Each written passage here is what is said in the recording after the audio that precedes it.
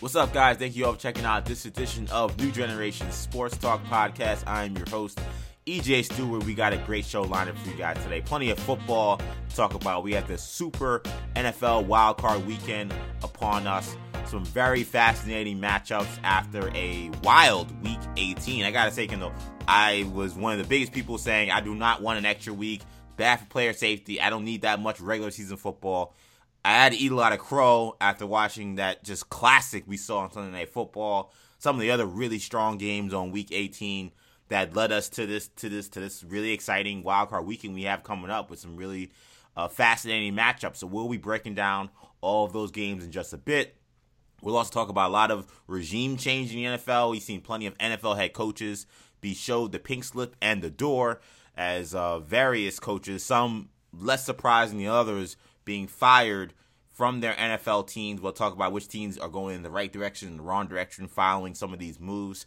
And we have a new national champion in college football. The Georgia Bulldogs exercised their demons by finally, after 7 straight losses to the Alabama Crimson Tide, finally won a national championship, first national championship at Georgia in almost 40 years. So plenty of pigskin on this podcast if you're a football fan. So this is going to be a fun one. Joining me is my co-host Kendall Stewart. And Kendall, before we get to all the pigskin, we got to talk some round ball because my New York Knicks made a splash. It made a little splash, depending on how you describe a splash. But they made a trade. This happened just hours before we recorded this podcast. Cam Reddish, the former first-round pick for the Atlanta Hawks, is being sent to the New York Knicks along with Solomon Hill and a 2025 second-round pick in exchange for Kevin Knox, a former New York Knicks first-round pick, a protected 2022 first-round pick, which is going to be from Charlotte, and we'll talk about some of the protections on that in a minute. Will be going to Atlanta. So Cam Reddish now teams up with R.J. Barrett once again, former Duke teammate.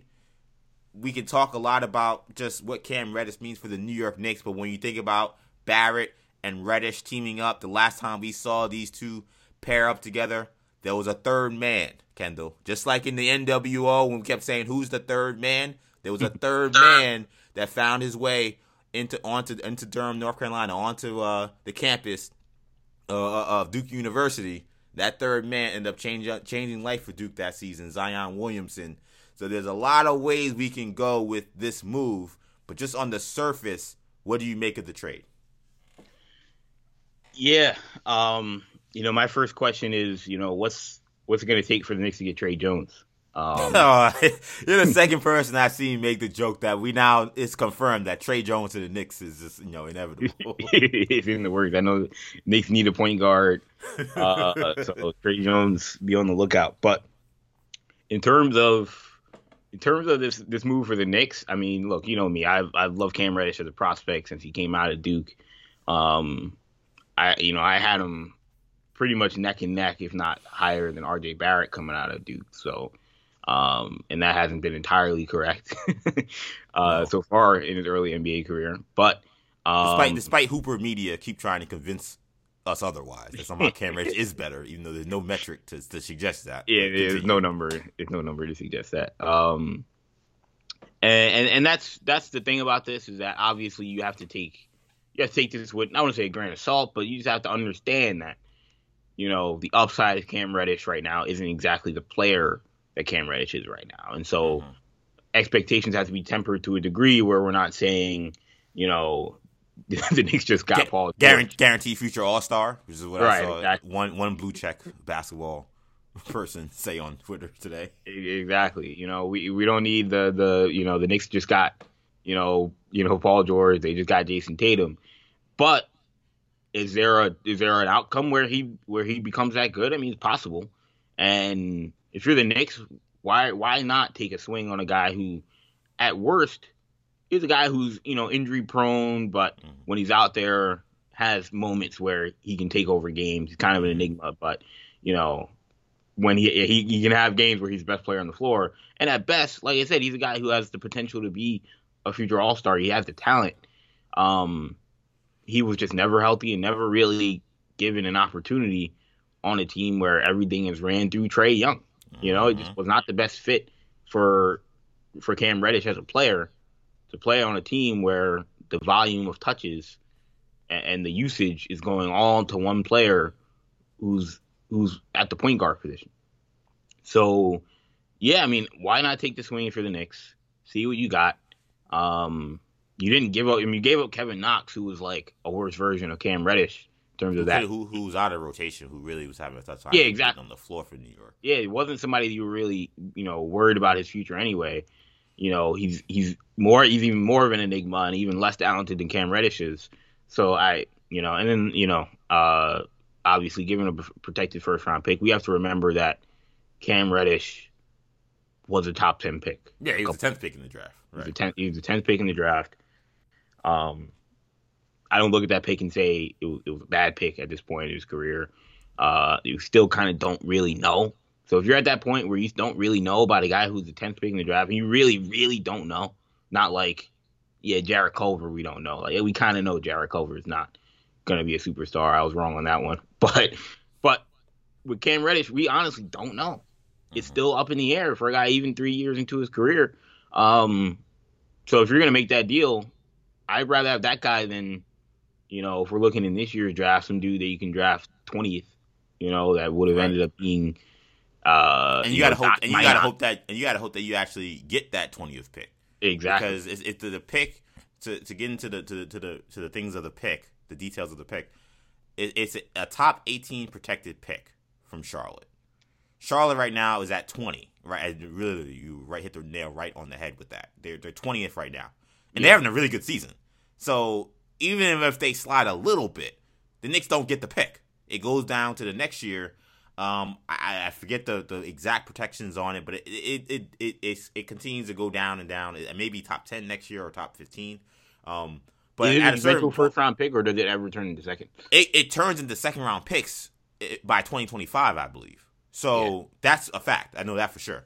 So it may not ever be a first round pick in theory. And when the Knicks made the trade last year, when they traded out at 19, I was one of the people who were on this podcast that were saying I didn't really understand that trade, though I ended up kind of liking the value that they got from the players that they got. But to me, I was like, they're getting this pick that is that may not ever be a first round pick. I didn't even quite understand. Remember, that the was logic to this. Trade. At the time, that was Kai Jones. Why wouldn't you just take Kai Jones? And then it ended up being Keon Johnson, right? Who they also traded. Right, yeah, Keon Johnson, they traded out of there. So Tommy Beer, shout out to Tommy Beer. He does great work for Forbes. And he does a lot of work covering the Knicks. He broke it down quite nicely. He said the Knicks entered the 2021 draft with the 19th, 21st, and 32nd picks.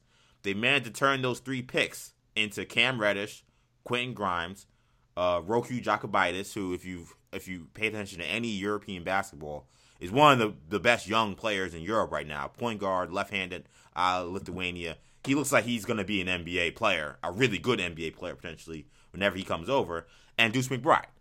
So, considering what they had in that draft, if you told me a year later that was going to be the outcome, I mean, there's not a single basketball person, forget Knicks fan, a single basketball person that wouldn't have looked at that and said, that's a pretty good job. Yeah, I'll take that. You know what I'm saying? You'll take that any day of the week. So that's a really, really nice job by Leon Rose and this front office. Another analysis I saw that I think is interesting too is Leon Rose has done an excellent job of not allowing the trade market to dictate value for players. And what I mean by that is, remember last year he traded for Derrick Rose around this same time. It might be almost to the day. It was very soon. Remember last season the NBA started later in the year. They traded for Derrick Rose earlier in the season, well before the trade deadline. Here they trade for Cam Reddish well before the trade deadline. And what happens when you do that is you don't get into this kind of bidding war leading up until the trade deadline with other teams that may be trying to outbid you. Clearly, the Hawks, for some reason, well, we know the reasons, but they were ready to move on from Cam Reddish. They just felt like it was not going to work out for him there with them. And we knew that they were shopping him around, but I guess the Knicks being aggressive enough to say, look, we'll give you a protected first was enough to say, all right, well, we'll take this deal now. Instead of maybe waiting the 3-4 weeks where you get closer to the deadline, where other teams start to say, okay, well, wait, we're willing to maybe do a little bit more, because maybe they see some things on their team that they want to change. Maybe they see some things, maybe some teams want to start tanking, and maybe they feel, okay, we want to take a young player like Cam Reddish. We'll take on one of your bad contracts like Gallinari. The word was that they wanted to pair Reddish with a bad contract. So the Knicks never got into that place, just like they never got into that place with Derrick Rose. Last year they traded Derrick Rose for a second-round pick and Dennis Smith. So, again, really solid job by this front office by attacking early, well before the trade deadline, and getting a piece that can help the Knicks, because the Knicks have problems in terms of size on the wing. You know, their backup three-man has essentially been Alec Burks for most of the season when he's been on the bench, but now he's starting at the one, which is controversial in itself. But now they don't really have a backup three, so they are missing that kind of size on the wing. And Cam Reddish is 6'8". You know, and a guy who Tom Thibodeau is going to love his ability to defend on top of what he can give you offensively when his shot is falling. And Cam's got to be consistent, because some of the complaints from Hawks fans has been, the defense slips when he's not getting touches. The motor, obviously doesn't. Motor has always been a question with him. But when he plays defense, this guy can be a really good defensive player. One of the guys where you put on the other team's best player, and you may have a shot at keeping that guy's night to a reasonable night. That's the kind of defense Cam Reddish is capable of playing. And you're talking about, and it's not what you're ever going to get from Kevin Knox. Yeah, and you're talking about an Eastern Conference where, Chicago's got a guy like DeMar DeRozan, Brooklyn's got Kevin Durant, Boston's got Jason Tatum and Jaylen Brown. Obviously Chris Middleton in Milwaukee. I mean, you got some really great wings that you're going to need guys who can guard those guys to a degree. And obviously, none of those guys are really going to get shut down. But although we know R.J. Barrett can already shut down Jason Tatum, right? But he's 1 for 3 this year, I guess, in those matchups, or 2 for 3. I mean, they played 4 times. The first game of the year, he did a bang-up job, and Tatum had his way the rest of the 3 games. Right. So yeah, I think this is a very, it's a fascinating move, and what I will say is this shows you the value also of having those extra expendable assets. Exactly. We talk about, why do we want a future protected first? Why do we want a contract that's tradable, or some extra cap space or this and that? It's for when guys like Cam Reddish are, banging down Travis Schlenk's office saying, get me out of here. Exactly. Because I want to go to a team that's going to give me an opportunity to thrive. And so the Hawks are pushed to the brink where they've got to trade him. And now you can get him for what you view an expendable asset. Mm-hmm. There are Lakers fans right now that want to wring, Rob Pelinka's neck because he didn't make a move for Cam Reddish. But the Lakers don't have any first-round picks to trade. Right, exactly. They don't really have any assets. I mean, if you're trading for Cam Reddish, you're trading Horton Tucker. At that point, it doesn't make sense to trade for a young player for a young player. Yeah. So a young player that you're using. Again, the Knicks traded a young player that was not playing for them, that they had deemed was not was not going to be a factor in their season. And I'll say this about the Hawks. Mm-hmm. Don't sleep on the idea that Kevin Knox can't play well in Atlanta. Definitely. I totally agree with that. It wasn't going to work out for the Knicks. If Kevin Knox turns out to be a starting NBA small forward, we can't then look at it and say the Knicks were stupid. It wasn't going to work out. Yeah. Obviously hindsight wins every trade. So, of course, yeah. But with that being said, I think Kevin Knox is a player. I don't love this trade for the Hawks, but this is also a deal where it's feasible that Kevin Knox turns out to be a guy who can play. It's a trade you had to do. You never love trades that you have to do, but the Hawks had to trade Cam Reddish. Now, the argument becomes, is it the best they could have got? Again, we don't know what's going on in the locker room or how much he's, being a malcontent, or his camp being a malcontent with the front office, and how, toxic the situation may have become. We don't know any of those things. But, the fact that they traded him this early shows that they had to get rid of him very soon. So they got rid of him. And I agree. Kevin Knox fits much better next to Trae Young and those guys than Cam Reddish does, because Kevin Knox, we've seen that whenever he's asked to do much more than what his offensive game is right now, that's where he struggles. There was this idea that maybe he could be kind of a isolation scorer, a guy who can run pick and roll as a ball handler. We saw Dave Fizdale use him like that in a great deal his rookie year, and we saw that was not really his game, or at least he wasn't developed enough to that. And what we've seen in the little bit of spots we've seen him play the last 2 seasons is, he's a very good jump shooter. He's really become a pretty consistent knockdown catch and shooter in the very limited time he's played.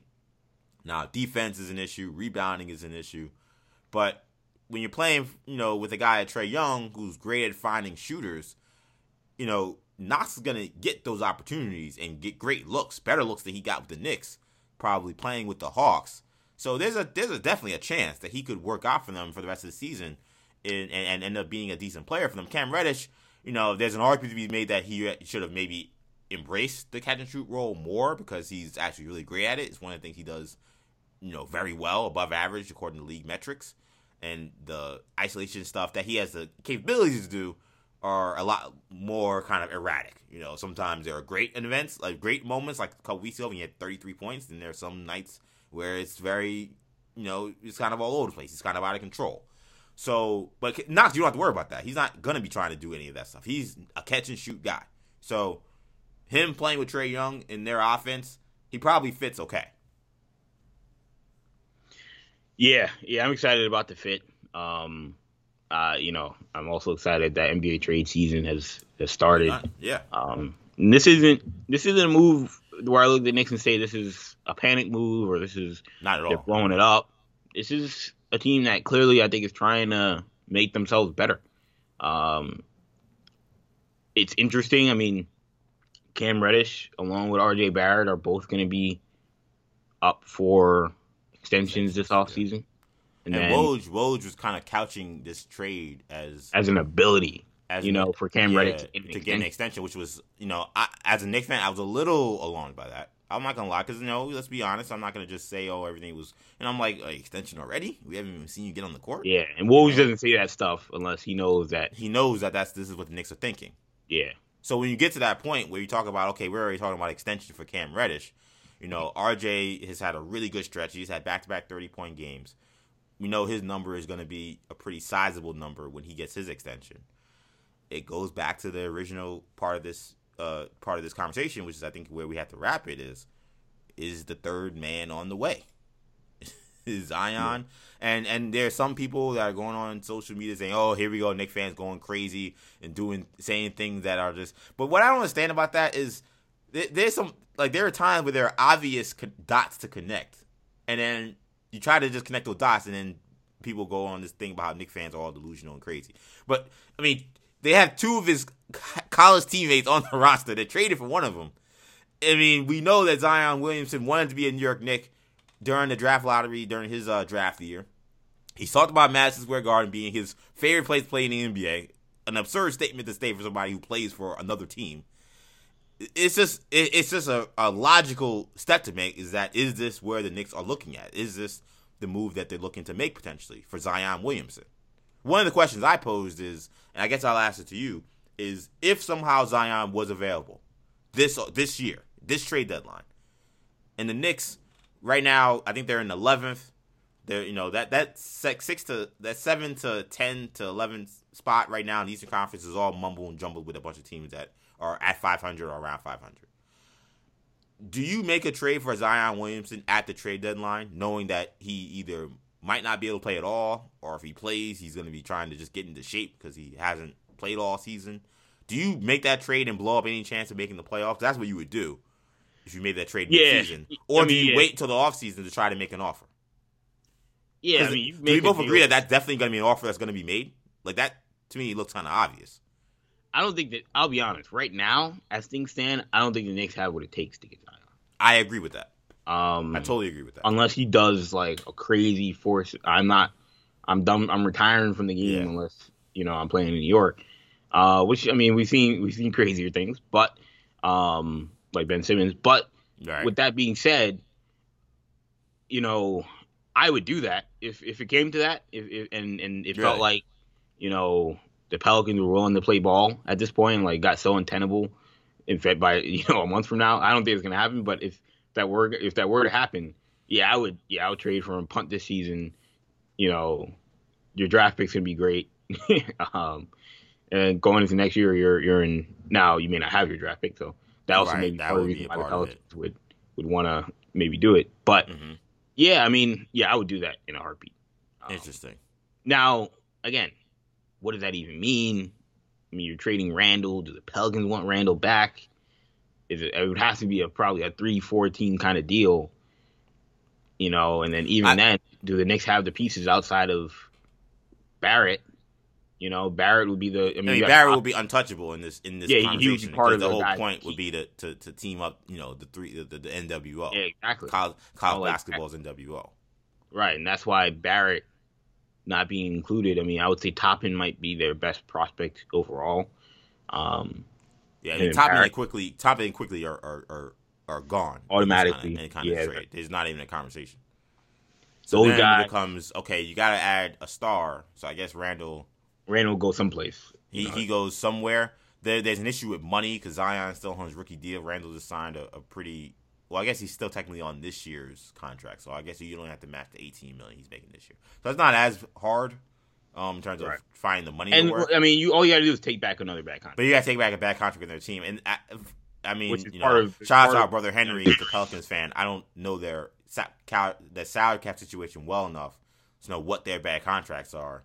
Ingram signed a big extension, but he's not a bad contract, I would say. Yeah. And you're not getting Ingram and Williamson. No. It was Steven Adams. Now they got rid of Steven Adams. Valanciunas, but he's actually a pretty good player. Right, another good player. I think the Knicks. If we're talking about a 3-team deal, you can find somebody that somebody will take Randall. Right. Could you trade for Westbrook? Now that's a lot of money, but just in theory, somebody, Kevin Love or somebody that's floating on a team. Right. And where that team said, we'll take Julius Randle back, in return. Right, just to get off this contract. Yeah. If you knew you were getting Zion. That makes sense. That's a good I do think armchair GMing there, kind of. Yeah, I do think that this is where this could end. I don't think, if I were to guess, I would say that anything like that would happen. The wheels would really start to turn in the offseason, and then that's my guess. Next season could look like Damian Lillard this year, where it's like, when are they going to trade Zion? He's going to be a free agent. If Zion doesn't sign the rookie extension, that because he's going to be up for it along with Barrett and Reddish.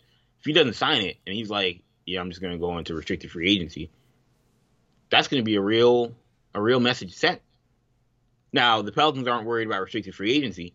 But they are worried about him saying, "I'm not signing the qualifying." Right, that's where it gets dicey.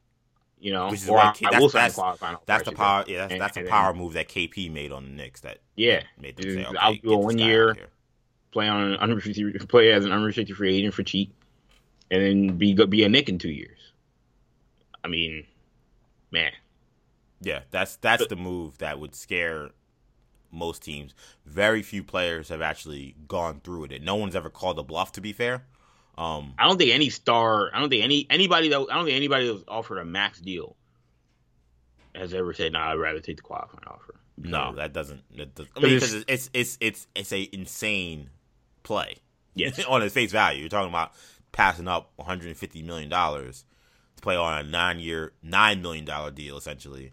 For 1 year, or depending on where you're drafted, I guess Zion might be a little more, but $12-13 million for 1 year, and hopefully, with his health especially, hopefully you don't get hurt. Now you can actually he's in the unique position where financially he's probably doing pretty well anyway, just based off endorsements. Yeah. So it's not $150-200 million probably, but he's probably making more from Nike than he is from the Pelicans anyway. So yeah, I mean. Yeah, I think that is where this could end up going, but it also could end up going in a situation where if it's not Zion and you have guys like Barrett and Reddish and that's another nice a nice package you could use to get a Damian Lillard or someone else like that may become available. So even if this isn't some grand scheme that they're putting together, from a value standpoint, you have to make that deal if you're Yeah, trying to go big game hunting. yeah. Cam Reddish as an asset is much better than Kevin Knox and whatever the Hornets pick is going to be. Like, you don't know what it is. So like that alone, if you can go to the team and say, hey, I have Cam Reddish here, and we pair him with Toppin, or pair him with a Quickly, or pair him with all the guys. If you really want to get a big superstar, and he comes to New York and plays well, then now you're cooking with gas there. So, I think we both agree that this was a pretty strong move and a very good gamble, low risk gamble by the New York Knicks. We'll continue to follow how his time in New York goes. It's actually fascinating. The Knicks play the Hawks in Atlanta on Saturday. Reddish didn't play the last game. I wasn't sure why. I don't know if he's hurt or whatever, but I know there's a lot of COVID things that have been going on.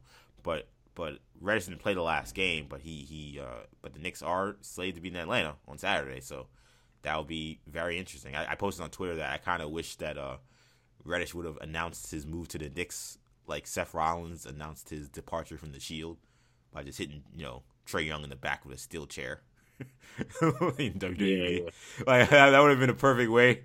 Leon Rose would come out to midcourt and be like, "Tonight is Plan B," and Rollins just Reddish just cracks as Trae Young with a steel chair. That would have been the perfect kind of cherry on top after what the Hawks did to the Knicks in the postseason last year. But let's talk football. Let's talk about football for the rest of this podcast. Again, plenty of stuff happening in the NFL, and we had a college football national champion. But let's begin in the NFL. So again, we had a really exciting Week 18. We saw an almost tie that was ruined by some of the terrible game management of Brandon Staley of the Chargers. We saw Ben Roethlisberger live to fight another day. We saw the 49ers come back from 17 down to make the playoffs and knock the Saints out of the postseason. And now here we go. We have the Super Wildcard Weekend. Various big games here. We'll go through them all. We have the Raiders going to Cincinnati Saturday afternoon. The New England Patriots have a rematch with the Buffalo Bills. That's going to be played in like 5-degree weather. It's going to be just an icicle in Orchard Park. So good luck to anybody, including those players suiting up for that game. Philly goes to Tampa. San Francisco goes to Dallas. Pittsburgh, again, the last hurrah for Ben Roethlisberger, goes to KC. And the first ever Monday Night Football playoff game. A wrinkle that I actually don't like, by the way. I don't think that it's fair that a team has to play on Monday night and have technically a short week if you win your game. So I didn't understand really why this is even happening. But, ESPN is giving the NFL a lot of money to make this happen. We have Arizona playing against the Rams on Monday Night Football. Kendall, on the surface, you look at these matchups. Which one intrigues you the most? The matchup that intrigues me the most, to me, honestly, it's probably the matchup that intrigues people. Some people at least. I mean, the obviously that answer is Pittsburgh. It's not the Pittsburgh Kansas City game. Maybe second least. Yeah, I would say the second least is Vegas and Cincinnati. Interesting. This is a game that I kind of feel like. First of all, I think whoever wins that game, we're gonna come out of it saying, I think can this team go to the Super Bowl? Yeah, it's the team of destiny, or can they go all the way? Mm-hmm. Can they complete the dream? Yeah. Because they're gonna have to go through another team that we look at as kind of a scary team. Not like the Raiders are great, but they seem to always they have the luck on their side for once.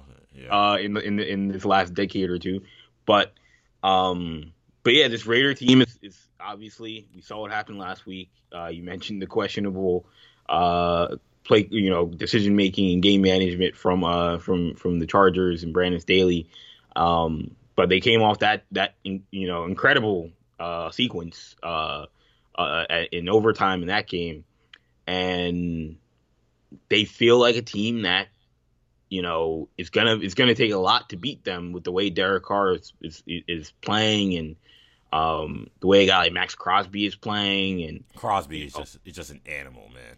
Yeah, he's a game wrecker. He's relentless going after the passer, rushing the passer. Yeah, and that is going to be a big deal going up against a Cincinnati offensive line that, while has been slightly better than they were last year, is still one of the worst in the league. Joe Burrow, I believe, leads the league in sacks. Mm-hmm. So, I mean, I expect to see a heavy dose of Max Crosby in this game. But yeah, I mean, you're talking about two really, really exciting teams, and I think this could be a game that tells us a lot about both franchises. So I'll go with the Raiders and the Bengals. I also really am looking forward to that game because I feel like the I don't know much about the Raiders, but the Bengals to me look like a team, and whenever you bet on the Bengals, that's when things go bad. But Yeah, oh, yeah. the Bengals look like the kind of team where you're like, man, if they could really get this going, and it seemed like they were getting it going, and obviously they lost that last game of the year, but nobody cares about that. Like, because they weren't really playing for anything.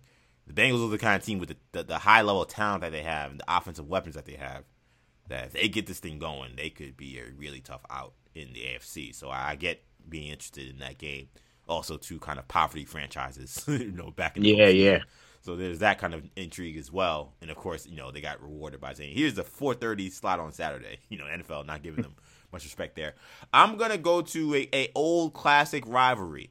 It made me sad when I heard Kyle Shanahan say that none of his players know anything about the Cowboys and 49ers rivalry. Because I'm 30 years old. I don't consider myself that old. And I was, I was like a baby when these two teams were playing in the playoffs every year and really pretty much deciding who was going to win the Super Bowl in the NFC, in the NFC Championship game or whatever they were playing in the NFC playoffs. But to me, that's a game. That's clearly a very historic game. It's like if you know the NFL, the history of the NFL, and the history of those two franchises. Multiple decades worth. Yeah, come on. 49ers and Cowboys, you don't know that? That was a little disturbing to me. But nonetheless, that's the game that I'm definitely most intrigued by because to me, as the great Jalen Rose always says, styles make fights. I think this is like the perfect matchup for these two teams. They're great foils for each other because Dallas, we know they have the kind of supernova kind of talent, though they did lose Michael Gallup, and that is a big loss. But, Dak, Lamb, Cooper, Ezekiel Elliott, has been a little up and down this year. He's been dealing with a bit of a knee injury. But we know the kind of supernova talent they have on offense, the supernova talent they have on defense. But I feel like one of the things we've seen from them this season, and one of the things that does concern me for this game, is I feel like to beat Dallas can outscore and out-talent almost any team in the NFL. Like, they could run with anybody. We saw that week 1 when they played against the Buccaneers. And we've seen them beat good teams where they just out-talented some of these teams. But if you're going to beat Dallas, I think a sure way to do it is to just punch them in the face and to bully them around a little bit. I felt like Arizona a couple of weeks ago kind of showed a little bit of that blueprint of how to beat the Dallas Cowboys, is to just be more physical. And Kendall, there's not a more physical team in the NFL than the San Francisco 49ers. You're talking about Kittle, you're talking about Deebo Samuel, you're talking about that great offensive line, you're talking about that great front seven.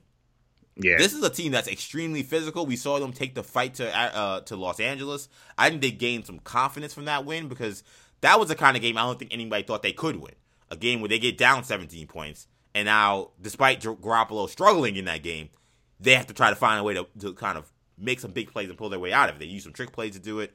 Garoppolo, to his credit, made some throws also to get them to that point. So now they have the confidence saying, look, we can even get down in the game and still just punch you in the face enough to battle our way back into it and take the game away from another team. So they come into Dallas with a lot of confidence. Dallas, I know they pounded Philadelphia's third stringers, but I think that Arizona loss is going to leave them a little more scar tissue than maybe we're realizing because we had the Philly game that came right after it. That's a very good game. That's a very good game. I think that's going to be a field goal kind of game. I cannot wait. Consider the legacy of these two franchises and how many years they've gone back and forth in the postseason. That's the one that I'm looking forward to. What scares me about that game is it's the cliche, the trendy upset pick becomes the favorite. Is. Yeah. And this Dallas team strikes me as the kind of team that you don't want to wake them up. I do agree with that. You want to catch them kind of sleepy, like Arizona did a couple weeks ago. They seem to be the kind of team that responds to that kind of message. It may not matter if you're facing Aaron Rodgers in Lambeau. It may not matter what people are saying about you. But when you're facing this Niner team that is not as talented, obviously, as this team, you may want to be able to catch them a little sleepy, a little this and that. Now, obviously, the Rams had motivation going into that game against San Fran, having lost 5 in a row against San Francisco, and people saying McVay can't beat Shanahan, and it still didn't matter. But Nope. that Rams team, I think, might be wired a little differently than this Cowboys team is. But it's going to come down to Dak, man. Dak, he played excellent, like you said, in that Philly game, but outside of that, he's been below average. Yeah, he's been struggling since for a he while. came back from the calf injury. Yeah. He's missed a lot of throws. He's had moments where his accuracy comes and goes, and that's never really been Dak Prescott. No. Since he's been in the NFL, he's been very accurate with the ball. So, I mean, we'll see how he plays this week. But he's definitely one of the guys with a big amount of pressure coming onto him this week. Who would you say is the player right now that has the most pressure going into? Ooh, I like that question. Player with the most pressure. I have a guy, but I want to see if you're on the same wave. To me, it's Matthew Stafford. 100%. Yeah, it's Matthew Stafford because, I mean, I had the Rams going to the Super Bowl before the season, but I told you before the season I was very concerned about Matthew Stafford. To me, I was like, look, the talent, they have the most talent. So, I mean, they're the team that I would pick. But, man, Stafford scares me a little bit, and I've seen more and more from him in the second half of this season that continues to scare me. And right now, it's with the turnovers. Stafford has been unable to kind of, keep the turnovers low, ensure that his team can win the turnover battle week to week. And turnovers in any football game is massive, but turnovers in playoff games, if you lose the turnover battle, you almost always lose. It's just, you just have no chance. Yeah, there's a small margin for error. Yeah, the margin for error is so small in the postseason. And he's going up against an Arizona defense that is not the greatest, but can take the ball away. That if there's anything they can do, that's the one thing they do pretty well. And and they flashed, and again, I thought they flashed some physicality that maybe we hadn't seen from them in that Dallas game, which was a little surprising. But they can absolutely take the ball away from you. Isaiah Simmons is starting to really come on. He's starting to play better. So that's the player to me that has the most pressure. You have a home game. It's going to be Monday Night Football now, the first ever Monday Night Football playoff game. So there's nowhere to hide, nowhere to hide in any playoff game. But yeah, everybody, the only game on that night, everybody's watching you. Yeah, Monday Night Peyton Football. and Eli watching you. Yeah, you got divisional rival coming into your stadium. First playoff game at SoFi Stadium. He's the guy. And from what I've seen from him recently, it is concerning. It's so funny because I think if I were to ask you who's the coach with the most pressure, it's Cliff Kingsbury. Yeah, that's fair. I'd agree. So like that. Well, I might go Mike McCarthy, but that's a good. I think it's one of those two guys. Right. You could tell me on McCarthy. I just think McCarthy, he's done such a good job in the regular season. But yeah, he still gets no respect. Yeah, so to me, like because of that, it's like, man, if they lose a 10-7 team, and when they thought they were going to the Super Bowl, you know how Dallas Cowboys fans are. Right. That's not going to end well for him. No, it's not going to end well. But I agree. Cliff Kingsbury, I think, does come in with a great deal of pressure, considering how they kind of fell apart and they kind of put it back together, but then they lost the last game of the season to the Seahawks. Thanks, by the way, as a Jet fan. They're just trying to get a top 8 or 7 pick, and the Seahawks miraculously beat the Cardinals, but the Cardinals had something to play for a little bit in terms of seeding. Yeah. So yeah, there's Russ turned back the clock. Yeah, I know. Yeah. We didn't see that Russ all season, and perhaps that was Russ trying to show future GMs, hey man, this is what I can still do. Since y'all didn't realize if I get a better offensive line. So yeah, no, I do agree. Cliff Kingsbury would be the coach, but yeah, Stafford to me is definitely the player. You agree on that? Yeah, and the last one I'll mention, the coach and quarterback combination that I think should have a little bit of pressure on them, but no one's really talking about it. I think Buffalo. I do too. This is a game. You're at home. I know the weather. I know it's gonna be cold out there. Don't listen to Bart Scott's advice. Jesus. Yes. Josh Allen, whatever you do, don't listen to anything. Bart that should be written on stone somewhere. Put that on your QB wristband. Don't listen to Bart Scott. But yeah, I think Buffalo is in a situation where, they got some demons to exercise. I know we thought they did that a couple weeks ago up in Foxborough when they beat that team. But This is the real. It's almost like the fact that they have to play them again. It totally eliminates that game. Yeah, it just tells you, nah, you guys thought you. It's like you're playing a video game and like you're like, oh, I beat the game. I beat the level. Yeah, this is actually the final boss. Yeah. Like, oh, you gotta be kidding me. So that's what this feels like. You're going right back to the same place that, the same exact scenario, same situation. Right, same conditions. Like it's very weird. I think they'll win this game. I feel pretty good about it, but if they don't, there's gonna be people wondering. All right, McDermott, you had clearly the better team, clearly the better quarterback. What happened? How'd you get outcoached by Belichick again?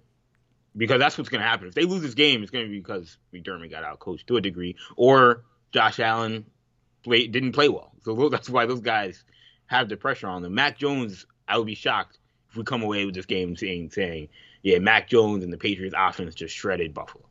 Yeah. Now, Sean McDermott's a defensive coach, but still, if he gets outcoached, the got outcoached on Monday night earlier this season, right. We're going to start looking at him a little bit. I mean, the Bills, they have the best defense in the NFL, I think, for yards allowed this season. Like, I know the first game against Mac Jones, to be fair, he only threw 3 times, but I mean, it's the third time you're seeing Mac Jones in that offense, and you can't find a game plan that just snuffs them out. I mean, that would be a bad look for that whole franchise, in my opinion.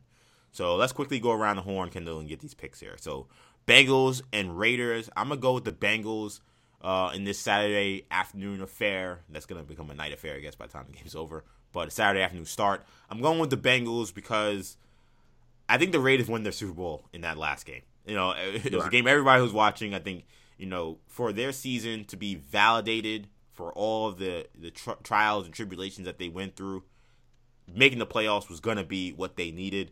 I think they got there. I think for Derek Carr, for people putting pressure on him, saying, you're supposed to be a top-end quarterback, but you haven't been in the playoffs since you were like a kid, basically, since you was like your second year in the league. So, where are you? Where do you really stack up in this league? I think a lot of people exercise a lot of demons by beating the Chargers on Sunday night. I don't, it's a playoff game. They're going to play hard, but I think that's going to be kind of tough to get back up again for a big game like that and for it to be on the road. I think the Bengals have been waiting for this moment. I think the Bengals take them out. I think this game comes down to the Bengals.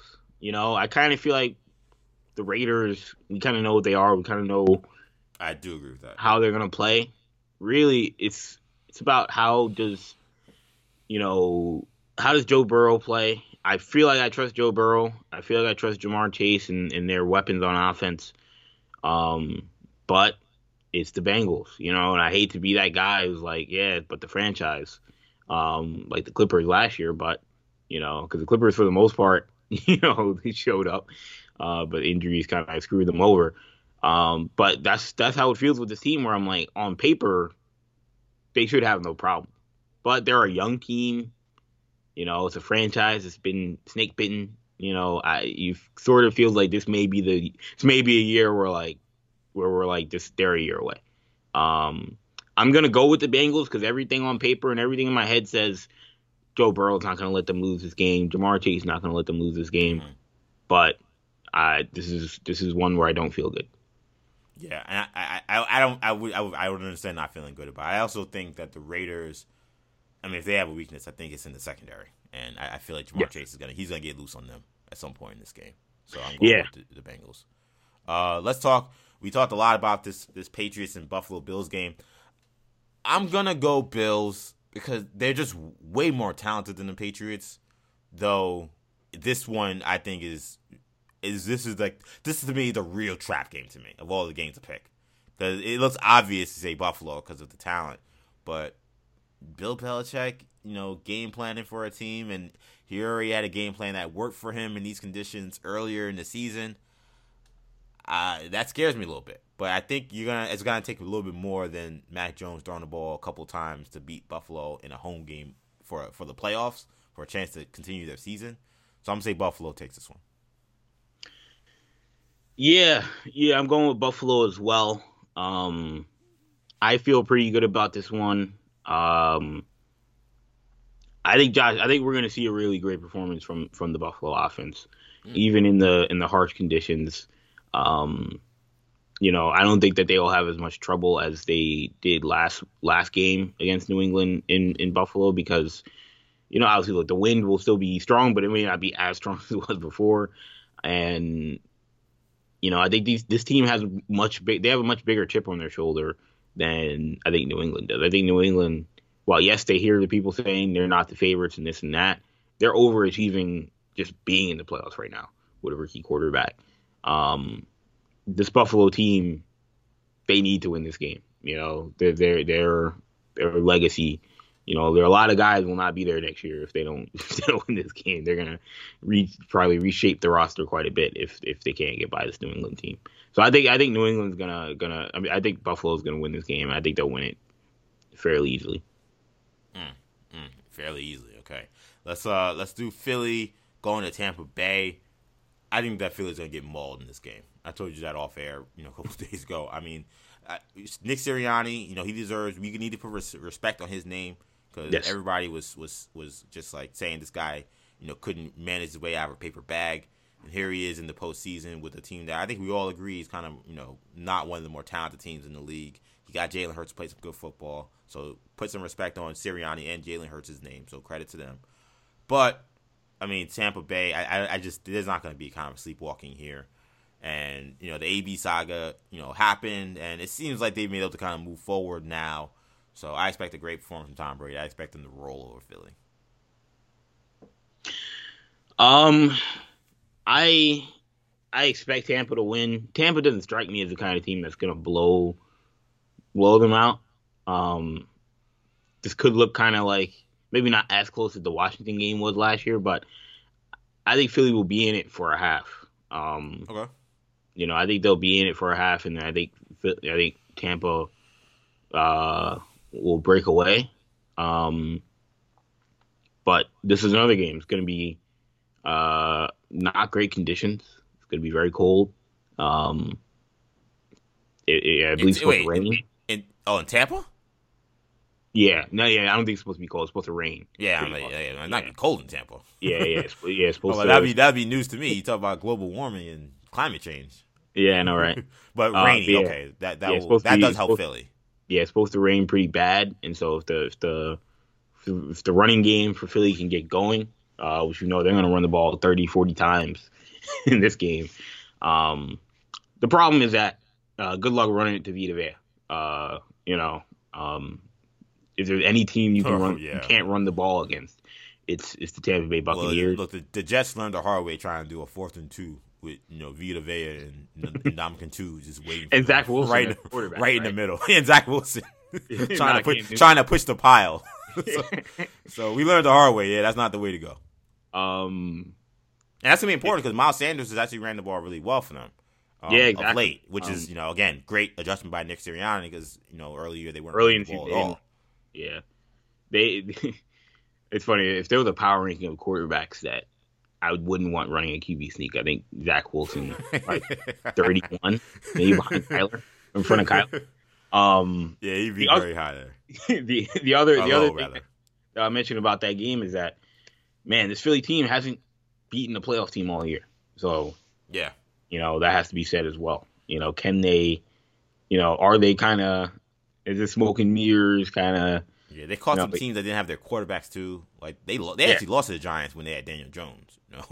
They beat the Giants when Daniel Jones was out. So they again putting respect on their name. We know that they had a good season, but there's some stuff in there that got them to this point for sure. Every team has a ceiling. And every team needs luck to do anything. So yeah. So that's their thing. So I hear you on that. Let's do this San Francisco Dallas Cowboys game. I'm going with the Niners, man. I'm going with the Niners. It's my major upset pick for the weekend, and it's because of a couple of things. Number one, if I look in the playoffs, I want to say who's the coaches. You got Shanahan versus McCarthy. I'm going with Shanahan. Who's the more physical team? I'm going with the Niners. Who can control the clock better? Consistently, San Francisco can run the football. Elijah Mitchell has been a revelation for them. Dallas has struggled running the football in the second half of the season. Zeke's been going through some of his injuries. They don't have Tony Pollard. So now it's like, okay, well, is Dak just going to just light it up against this team, against that defense and pass rush, I don't know. I don't see that happening. So I'm gonna go with an upset pick. Picking Jimmy Garoppolo scares me, but I'm going with the Niners. Yeah, I was just about to say until that last point. I was about to say you mentioned everything, but who's the quarterback? I mean, yeah, fair enough. You're dodging the most important question. It's like a presidential debate. Sometimes you got your talking points, and then some things you want to leave out. So the public doesn't understand or doesn't get the other issues with your larger issue. I get it. And for that reason, I feel like Chopped or whatever show it is, or Shark Tank at it. For that reason, I'm out. But yeah, no, I mean, I'm going with I'm going with whatchamacallit, Dallas. For that reason, the quarterback, Jimmy G.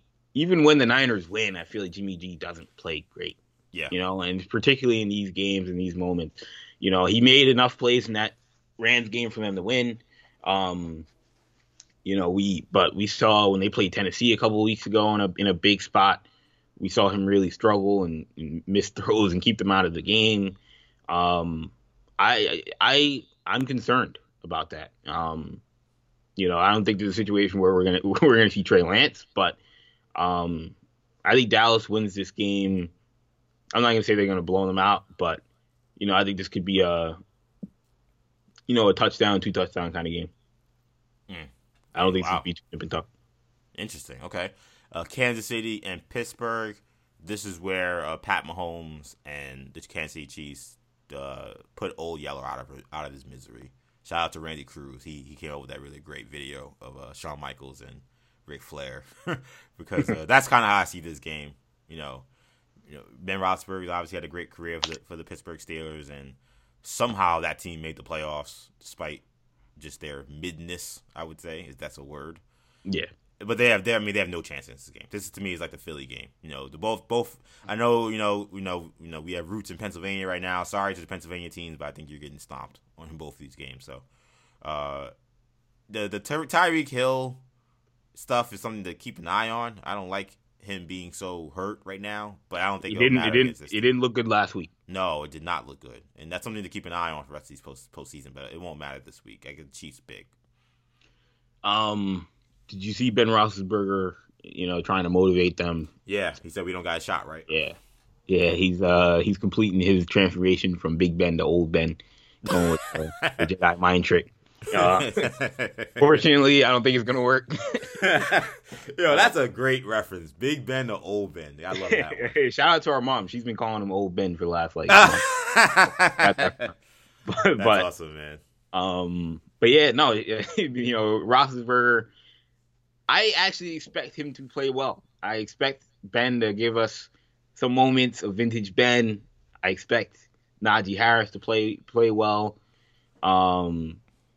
And I mean, because it's the Kansas City defense, they've played better, but it's still not great. With that being said, yeah, Kansas City's gonna win. I think this will be closer than the experts think. Shout out to Lee Corso, but don't expect any sort of upset to come here. Last one we got here: Monday Night Football, Rams, Cardinals. By the way, I again, as I said earlier, I really love when we have rematches from teams within their divisions playing in the playoffs. I don't know. It just adds to the chess match that we have here. These two teams split in the regular season. I'm going to take the Rams, but I don't feel good about this one. This one, to me, is the hardest game for me to pick. But I'm going to go with the Rams because of the injuries the Cardinals have dealt with. It sounds like they may be getting J.J. Watt back, which is definitely a good sign potentially if he can go. But I just don't know offensively, though, the weapons that Kyler Murray is playing with right now. You're talking about A.J. Green and Kirk being his number 1 and 2 receivers at this point. And we got to see if Rondale Moore can go. And I think that pass rush is going to get after them. I like what I started to see from Von Miller. Maybe he was starting to turn the corner for the Rams in that last game. We already know what Aaron Donald could do. So the weakness of the Cardinals offense being that offensive line, we saw them wreak havoc when they played on Monday Night Football a couple of weeks ago. I think we'll see a similar story playing at home. I got the Rams. My preseason Super Bowl pick was the Cardinals. Yes, it was. I I probably don't feel as great about it now as I did when I made the pick, which is crazy because not. they weren't like a contender when I made the pick. But they've went such an up and down that I don't know if I feel great about it. But with that being said, I'm going to stick with the Cardinals this week. It's hard to beat a team twice in a row like that when you just played them. Arizona remembers that feeling of getting embarrassed on Monday night.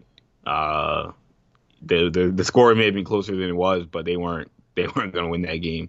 To me, I think we got to see a really great Kyler Murray performance. Yeah. I know if they lose this game, everyone's going to start looking at Cliff Kingsbury as a bum, but Kyler is the guy that's really got to make this team tick. And when he plays great, they're a hard team to beat. So I mean, hopefully he plays well. This is one where I think this is pretty much a pick 'em. I think this will be very close. But I like the Cardinals. Interesting, Cardinals. Okay, here we go. So, do you have real quick? Do you have a updated Super Bowl pick? Assuming I don't know if they're still alive. So before the season, I had the Rams over. I don't remember who had an AFC. I don't know if I had the Chiefs going 3 years in a row. That doesn't sound like something I would have done. Then what? Someone's gonna go back to the videos. That's exactly what you said. I know I had the Rams winning, and I do not feel good about that right now. I think that the Packers are the team to beat. I think they're the team to beat. Yeah. Right now, I'm going. I had before the season. I had Ravens, Cardinals. I did not realize Lamar would be in a coma for the last month of the season. Right. But I'm gonna go with Buffalo winning the AFC, and I'm gonna go with Arizona winning the NFC, and I'm gonna stick with Arizona. Okay, interesting. So let's talk about real quickly. Black Monday came and went. We had 7 NFL coaching firings.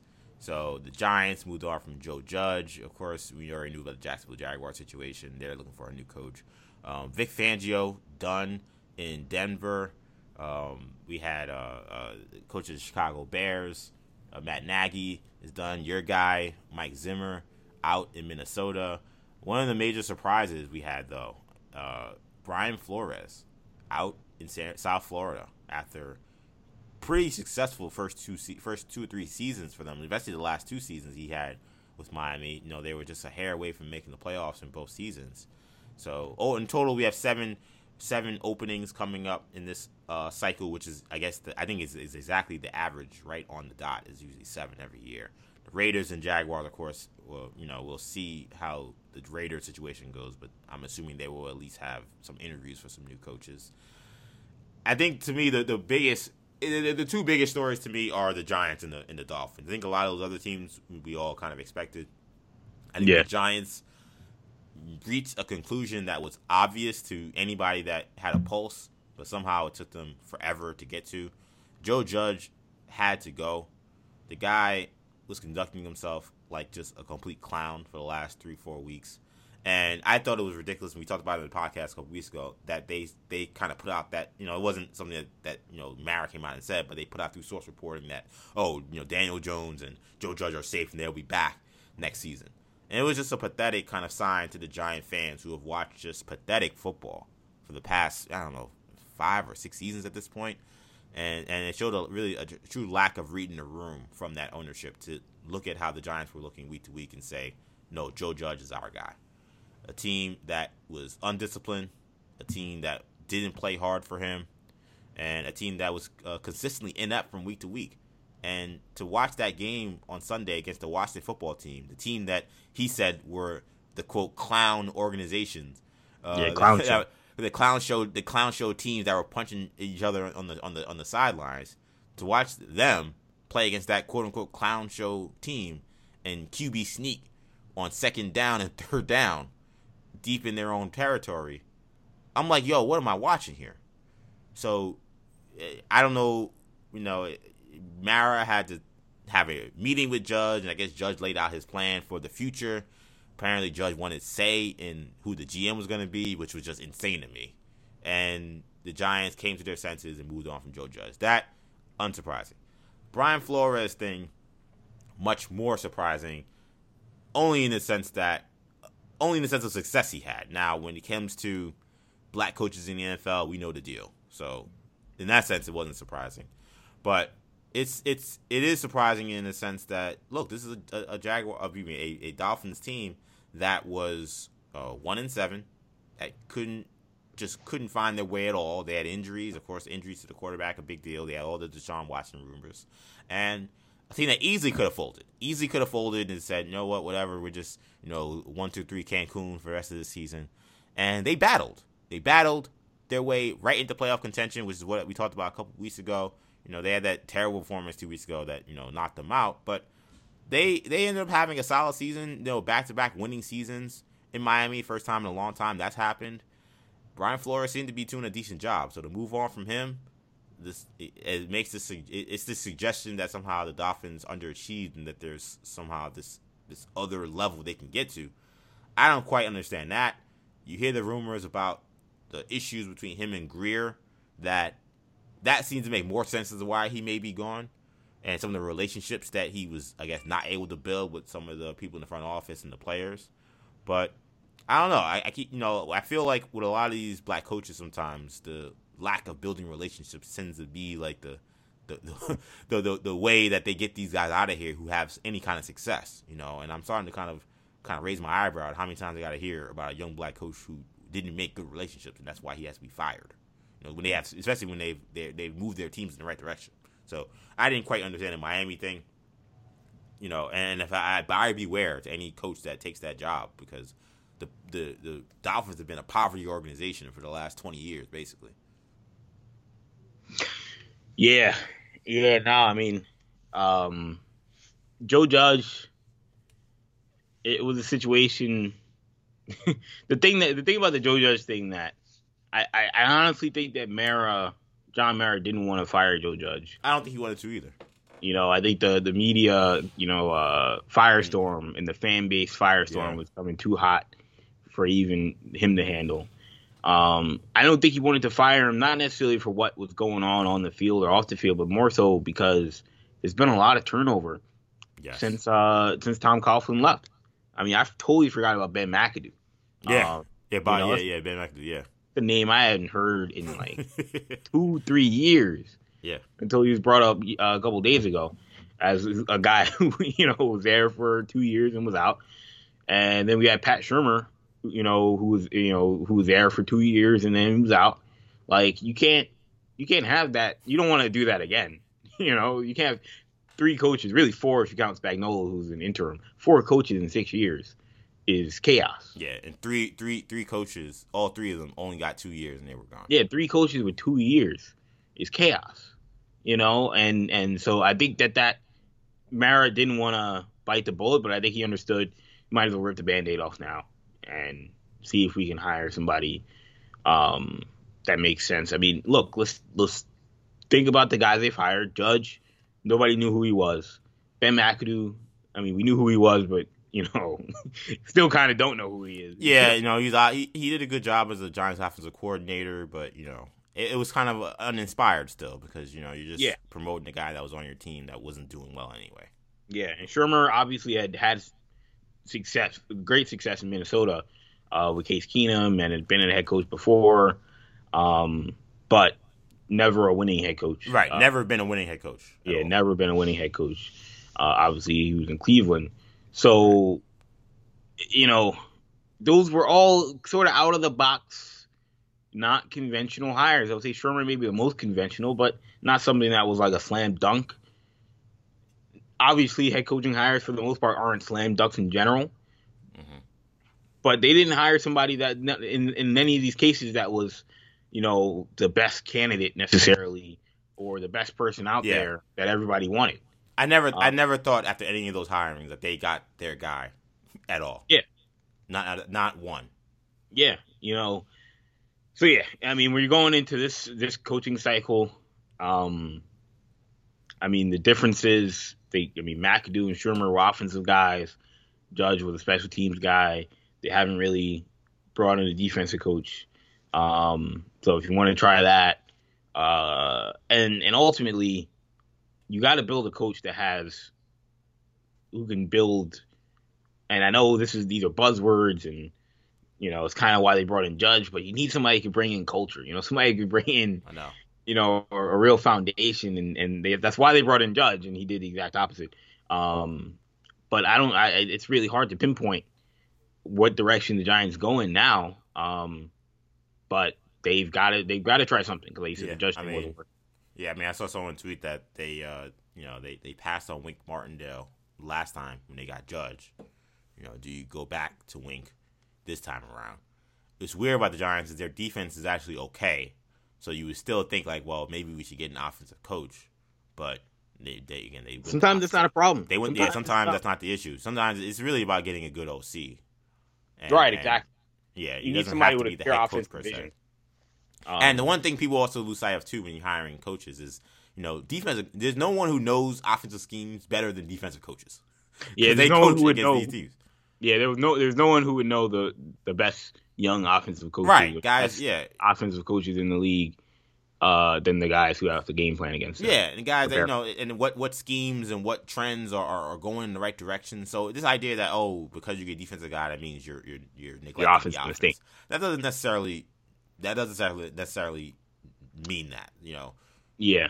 Now, the Flores thing is crazy. I mean, you got to look at Chris Grier. Clearly, there's a political battle going on. Yeah. In that front office and in that organization, Chris Grier won. It's a little strange considering he's been there for 20 years. And he's the one who drafted Tua over Justin Herbert. Obviously he was the one that drafted Tua over Herbert. But he's been in the organization for 20 years. He hasn't been the GM the entire time, but he's been the GM for a while now. And they haven't, they haven't won anything. At what point do you say, well, maybe we shake things up and maybe try whatever Brian Flores is considering? But we'll see who they hire. But yeah, and it's crazy because I would have when the Dolphins were 1-7 and it sounded like Flores was on the hot seat. I didn't get it then. I was like, right. This team, they overachieved last year, and now the expectations move super high, and they turned it around anyway, and he gets fired anyway. So that was strange. I mean, to me, I think the jobs that are most attractive to me are the Raiders if it opens up, and right now the way Bisaccia has done the job he's done, I would consider giving him another chance. I would too. I really like his demeanor, and I think Minnesota has to be exciting. Obviously, I am a Vikings fan, but if you're a coach and you're saying to yourself, where can I turn around this thing in a quick manner of time? I would say Minnesota with Justin Jefferson, with you have a quarterback. You may not love the quarterback, but you have a quarterback, and with Dalvin Cook, obviously Adam Thielen, you have the offensive talent. So particularly if you're an offensive coach, defensively, there's a lot that you've got to shore up there. So yeah, I think Minnesota is going to be a team. There's rumors that Doug Peterson is interested, and that he's telling other teams, you're going to have to wait till I interview with Minnesota if you want an answer from me. And then there's other rumors out there that Lane Kiffin is interested. Well, look, after coaching Jalen Reagor and some of those receivers that he had to coach, he's coaching former quarterbacks at receiver. Yeah, he's Justin Jefferson. I don't think that's that irony. I don't think he remembers. Yeah. When they drafted Jalen Reagor a pick before Justin Jefferson. Yeah. And he remembers. I mean, the on the Zoom, there's a Zoom video out there when the Vikings were getting ready to take Justin Jefferson, and right after the Eagles picked Jalen Reagor, Spielman and Zimmer just giggling, laughing, saying, "Yeah, we're taking Justin Jefferson. Put in the card," because they knew that they had fleeced Philadelphia. So all those things, are in the back of Doug Peterson's mind. Plus, where did he win his last Super Bowl? Or his only Super Bowl? Yeah. He won it in Minneapolis. Right. That's right. They won it in that stadium. So. All those things I would imagine are in the back of his mind. And the Lane Kiffin rumors that are being put out there by I want to say his name, Mike Maurice, the guy who he's on Dan Le Batard's show a lot, kind of broke a lot of the Miami. Yeah, he's really good on that. Yeah, broke a lot of the Miami Cristobal stuff. He said that he said Lane Kiffin is probably going to be the coach of the Vikings, is what he said. I don't know if that's true or not, but based off of what he's heard. Why the hell would the Vikings do that? Look, what I'll say is, it's a shakeup. It is a shakeup. It's a shakeup from Zimmer. Totally different personality. Totally different everything. The one thing people have floated out there is, if you get Lane Kiffin, do you also draft Matt Corral and say we're going to do like the Kingsbury Kyler thing, where we're going to take two guys who've been connected and just go from there? I would say Matt Corral is not Kyler Murray, so no, definitely not. Just be prepared. That's not going to go as well. Possibly as the Cliff Kingsbury Kyler thing did, but. Yeah, I think those are going to be two interesting destinations, and we'll see where Jim Harbaugh ends up. But Chicago is another place, obviously, that should be exciting for wherever, whatever coach gets that job. It's going to take some time, but yeah, I think the Bears and the Vikings jobs, they're both kind of intriguing because I feel like the Lions are in your division, so you're automatically not. You're automatically not going to be the worst team, and the Packers could be in like this kind of like transition phase. We don't really know what's going to happen. It's kind of weird. They haven't really talked much about what the offseason is going to be, partly because this regular season has been so good. But there's a lot of transition this offseason, and this is indeed the last dance. Then again, you could turn around and have a division that's completely up for grabs. We'll see what happens with the Raiders situation, but that to me would also be a very good job because you got the best quarterback of all these. Yes. You have a quarterback that can lead your team to the postseason, that can put up some big numbers. So you're not starting at 0. You're starting at a decent starting spot, literally a team that's in the playoffs. So that would be a spot that I would pay attention to as well. But let's wrap the show kind of real quick talking about this Georgia National Championship game. So Georgia defeated Alabama in the National Championship game. It did come after Jameson Williams suffered a torn ACL. Wishing the best to Jameson Williams. Yeah, gotta cut you off because we got some breaking news. Okay. The Texans have fired David Culley. Oh man, we talk about timely news. Just this, you would have broke me just 2 minutes before. It would have been right in this Black Monday. It just broke a minute ago, so unfortunately I could not. Yeah, but man, David Culley, man. I mean, I feel bad for him. He came into a situation that was just you want to talk about poverty organizations. I mean, the Texans. Definitely a poverty organization right now. Came into a situation that was doomed from the start. Deshaun Jackson didn't want to be there. Watson. Watson, my bad. Deshaun Watson didn't want to be there, and then they couldn't get rid of him. Yeah. So they were really in no man's land. Yeah, they didn't even get anything back for him. He had their best player who couldn't play. He was a guy on the roster that just wasn't out there. And talk about best player, he's one of the best players in the NFL.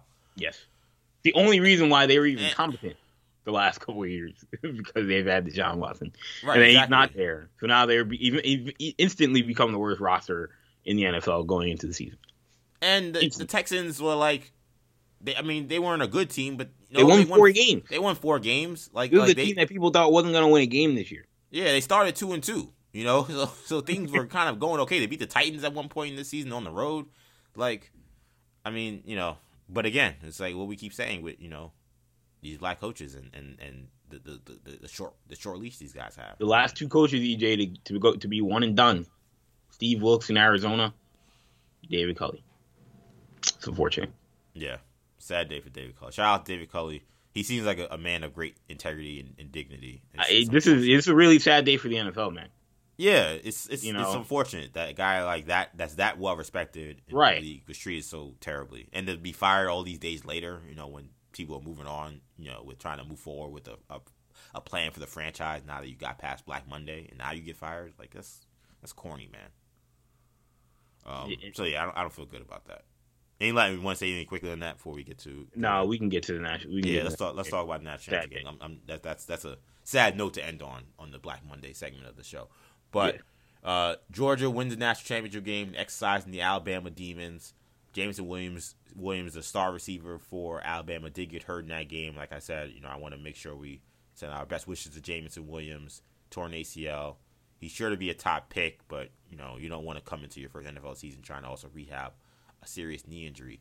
I think what stood out to me most, Kendall, is one, the great program that Kirby Smart has really built in a short amount of time. It's kind of easy to forget just kind of how Georgia had kind of fallen off at the end of the Mark Richt era. And it seemed like overnight they just became one of the top 2 or 3 programs in the country. And that's a great shout out to Kirby Smart, the kind of recruiting he's done at a very high level, and the way he's coached up what became one of the better defenses we've seen ever in college football. And if you take away 2 of Bryce Young's best athletes, best weapons, that's the kind of performance you're going to see from that caliber of defense. So it was a great team win. Stetson Bennett did what he had to do. The first 3 quarters, it was a lot of mundane play from him, but credit where credit is due. He lit it up in the fourth quarter, and he made some big throws, made some big plays. So Georgia comes into next season, the national champions. It'll be interesting to see if they could win a national championship again with this kind of weird piecemeal kind of offense combined with an elite level defense. But that's essentially probably going to be the task for next season. Yeah, I mean, this is one of the more interesting national champions that we've seen in a while, simply because it wasn't Alabama. But yeah, no, I thought this was a great game. Obviously we hate to see the Jameson Williams injury. That certainly impacted the result and certainly impacted the outcome. Don't know necessarily if the result would have changed, but was it impacted by Jameson Williams' injury to an extent? I feel like we saw Bryce Young. He would have been able. There are some people coming out of this saying Bryce Young, was he overrated? This and that. No, I mean, he's a quarterback. The quarterback position is naturally going to be somewhat dependent on who are the players around him. Yeah. Can his offensive line hold up? Can his receivers catch? Can his receivers get open? Who's the play caller? All those things matter, and none of those things really held up that I mentioned. None of those things really held up in the second half of that game. So with that being said, he struggled, and then he's a freshman or a sophomore, and he made a couple bad throws, Mm-hmm. And he ironically made those bad throws when he seemed like he was overcompensating for what was maybe some shaky play calling or some guys that couldn't really get open, and he was trying to make something out of nothing. So, yeah, I mean, I thought that was, again, great defensive performance by Georgia. If you're a Georgia fan, obviously you're excited. If you're an Oregon fan and you've got Dan Lanning, their defensive coordinator, coming in, you've got to be excited about the job they did in that game. So, yeah, I mean, and shout out to Stetson Bennett. I will be the first one to say I was all year saying I don't think Kirby Smart, he's going to cost his team another chance at a championship like he did with Jake Fromm. But Stetson Bennett was just good enough, and the defense was just good enough that they were able to get it done. I think if he wants to repeat, I think it would be in his best interest to probably move on from Stetson Bennett. But who am I to say? Kirby Smart.